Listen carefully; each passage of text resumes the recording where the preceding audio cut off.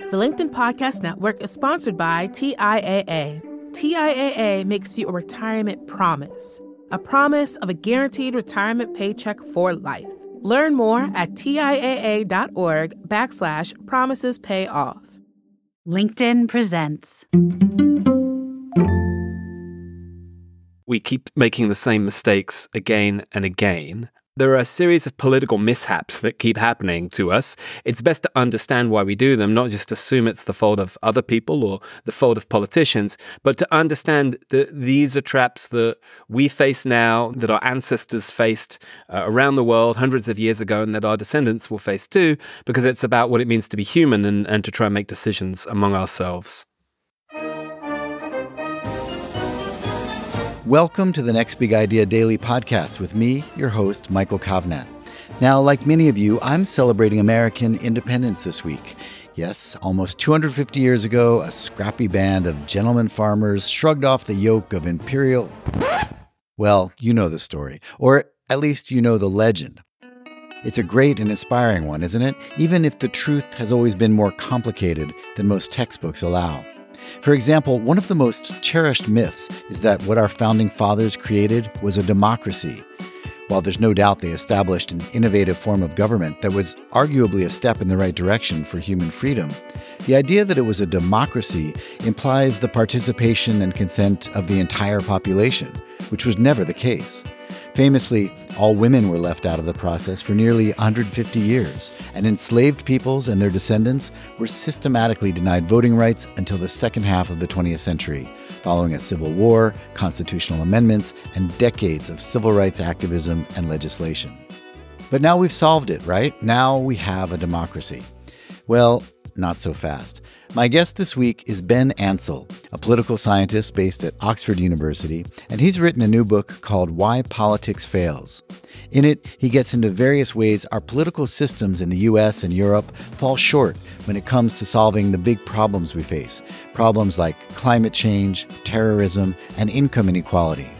We'll get into that in the course of the week, but the first problem that Ben calls attention to cuts to the very heart of what we think makes the American experiment so special, a problem he calls the democracy trap. The democracy trap is that there is no such thing as the will of the people. Unless we all agree on everything, and we usually don't, we have to find ways of managing our disagreement. So we can't insist everyone agree. But when we disagree, we find ourselves falling into chaos or polarization. Chaos happens because when we have more than two people and more than two things to vote over, which is practically always, there is no way to guarantee that there is a true collective preference. This is a mathematical rule. It's called Arrow's impossibility theorem, and it means we sometimes end up spiraling around without being able to make any final decision. Towards the end of 2011, Belgium managed to take this to a new extreme. For 589 days, the country lacked any elected government at all. Polarization is the opposite problem. In this case, we avoid chaos, but replace it with animosity, sometimes even violence. American politics has become increasingly polarized over the past few decades. We see it when Congress cannot pass bills to raise the debt ceiling, or in polls where voters say they wouldn't want their children marrying a member of the opposite party, and we see it in the refusal to accept the outcomes of elections themselves. Ben Ansell, welcome to the Next Big Idea Daily. Thank you for having me here, Michael.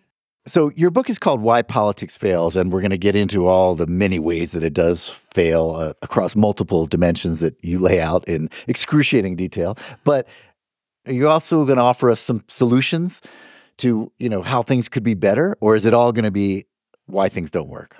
So the great thing, Michael, about being an academic who writes a book for a broader audience is that your publishers insist, when you have diagnosed all the problems in the world, that you also think about what might cure those problems. And so the way the book is structured, for your listeners, when they, I hope, read the book, they'll see each of the big challenges that we talk about, like democracy or security.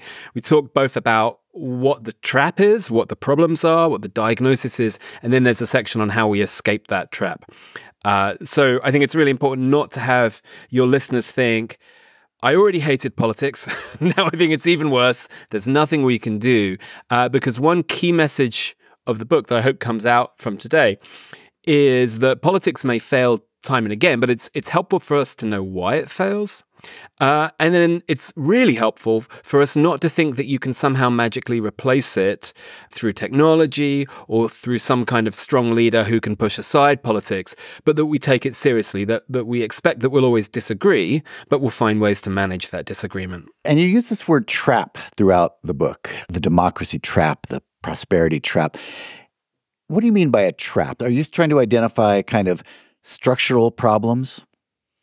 Yeah, I think, the trap is a nice metaphor here in the sense that it gets to the nub of the problem, which is that we keep making the same mistakes again and again. There are a series of political mishaps that keep happening to us.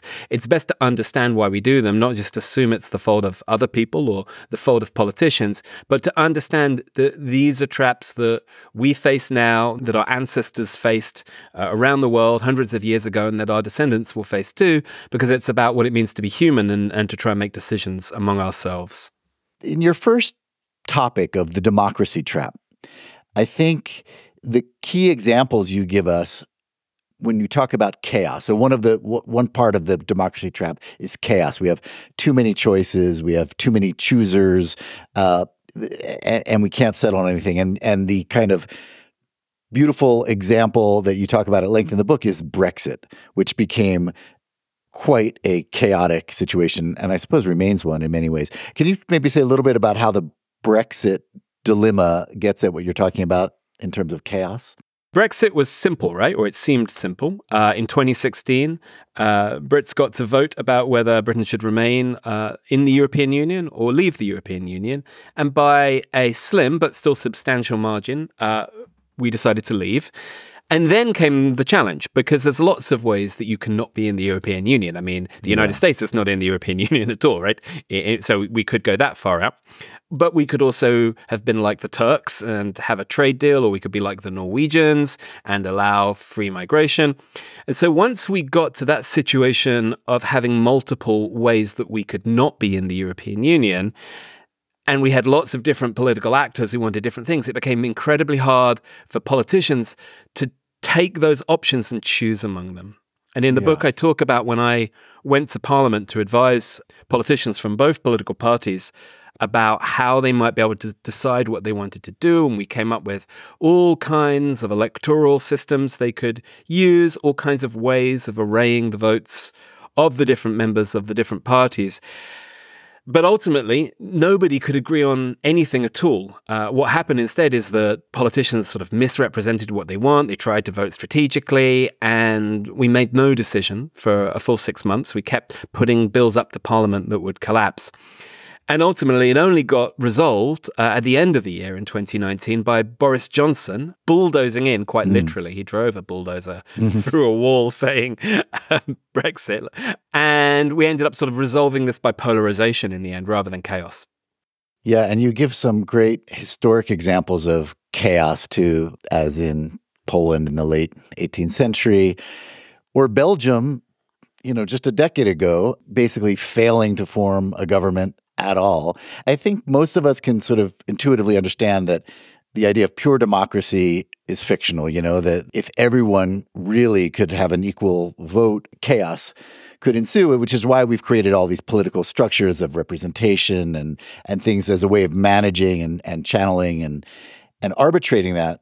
But you say, for example, that there are many traps along the way. The problem we seem to have currently in the U.S. is sort of the opposite, but in a way a variation of what you see in the U.K., which you call polarization. So basically, if I understand correctly, this is sort of a problem where in some ways we've reduced our options to a binary, rather than too many options and too many players, we've boiled it down to Democrat, Republican, and it is sort of a winner-take-all scenario. And that's another way that things can just get stuck into, maybe things get done, but in our case, with a great deal of animosity. Yeah, that's right. You can end up either with a kind of scorched earth outcome, or if the opposition still have some levers, you end up with gridlock, right? And you end up with the endemic debt ceiling crises that we see in Congress, right? And I had to check your publication date to see, like, how did he know that we were right in the middle of another debt ceiling crisis? Exactly. It doesn't matter how many editions this book goes through, the debt ceiling crisis will always be relevant. Okay, so then let's pivot and try to talk about some solutions. One idea I might have is that, well, maybe it's a technical problem, and that if we came up with a better voting system, a ranked choice voting system, or I think you refer to something called quadratic voting. Is there any hope that through some mechanical change like that, we might be able to improve our democracy? I mean, I think the good news is we don't all live in complete chaos because, as you say, our politics does have some structure to it, right? So, sometimes it's because our preferences are simple, right? So people who want really high levels of tax probably prefer moderate levels of tax to low levels of tax, right? So we can kind of order what people do. People don't just have kind of random grab bags. But more importantly, political parties order what we do. And so in some ways, parties are how we get around chaos. They're what I call chaos cages. Now, the downside to that, we've spoken about already, which is that parties can create political polarization, right? So we can sort of get too much order and structure with the parties fighting against one another without enough give and take in the middle. And that's why, in a way, you're veering between chaos and polarization, because they're the twin poles of this trade-off, the democracy trap, and you don't want to get too close to either. So we can't completely resolve what the best democratic system would be. And I think, in a way, that's good, right? Because we see lots of different electoral systems around the world, and it's not obvious that the American one is bad. In some ways, it beats the British system in that you guys have many mechanisms of what you call horizontal accountability, right? So Congress can stop the presidency from doing things. The judiciary can constrain Congress. Of course, the executive can choose parts of the judiciary and so forth, right? And in the United Kingdom, if you're prime minister, it's what Lord Hailsham called an elective dictatorship. So that's not necessarily great.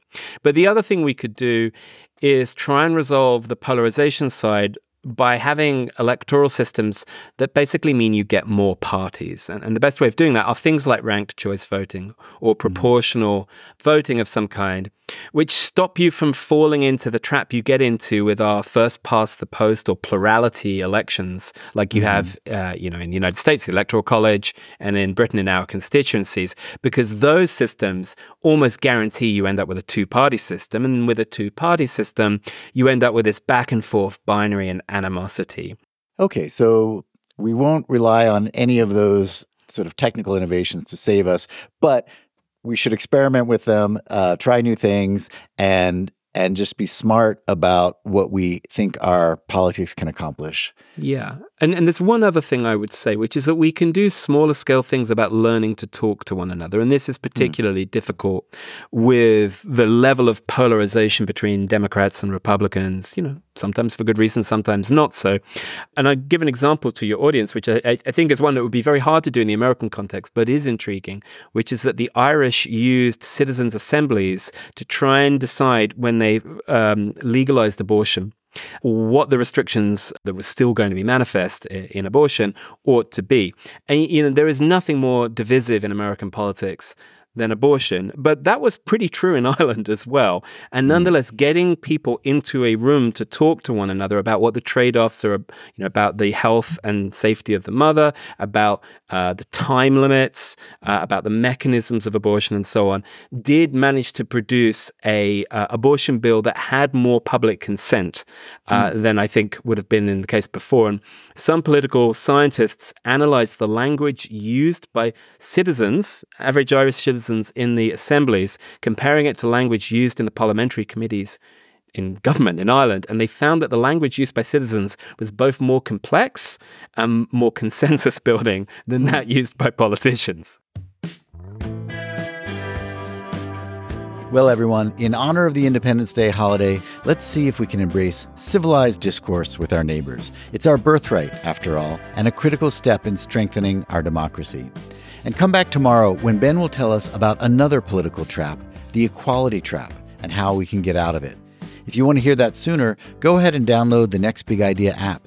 You can find all of Ben's insights there, along with big ideas from big thinkers of all persuasions. I think you're going to love it.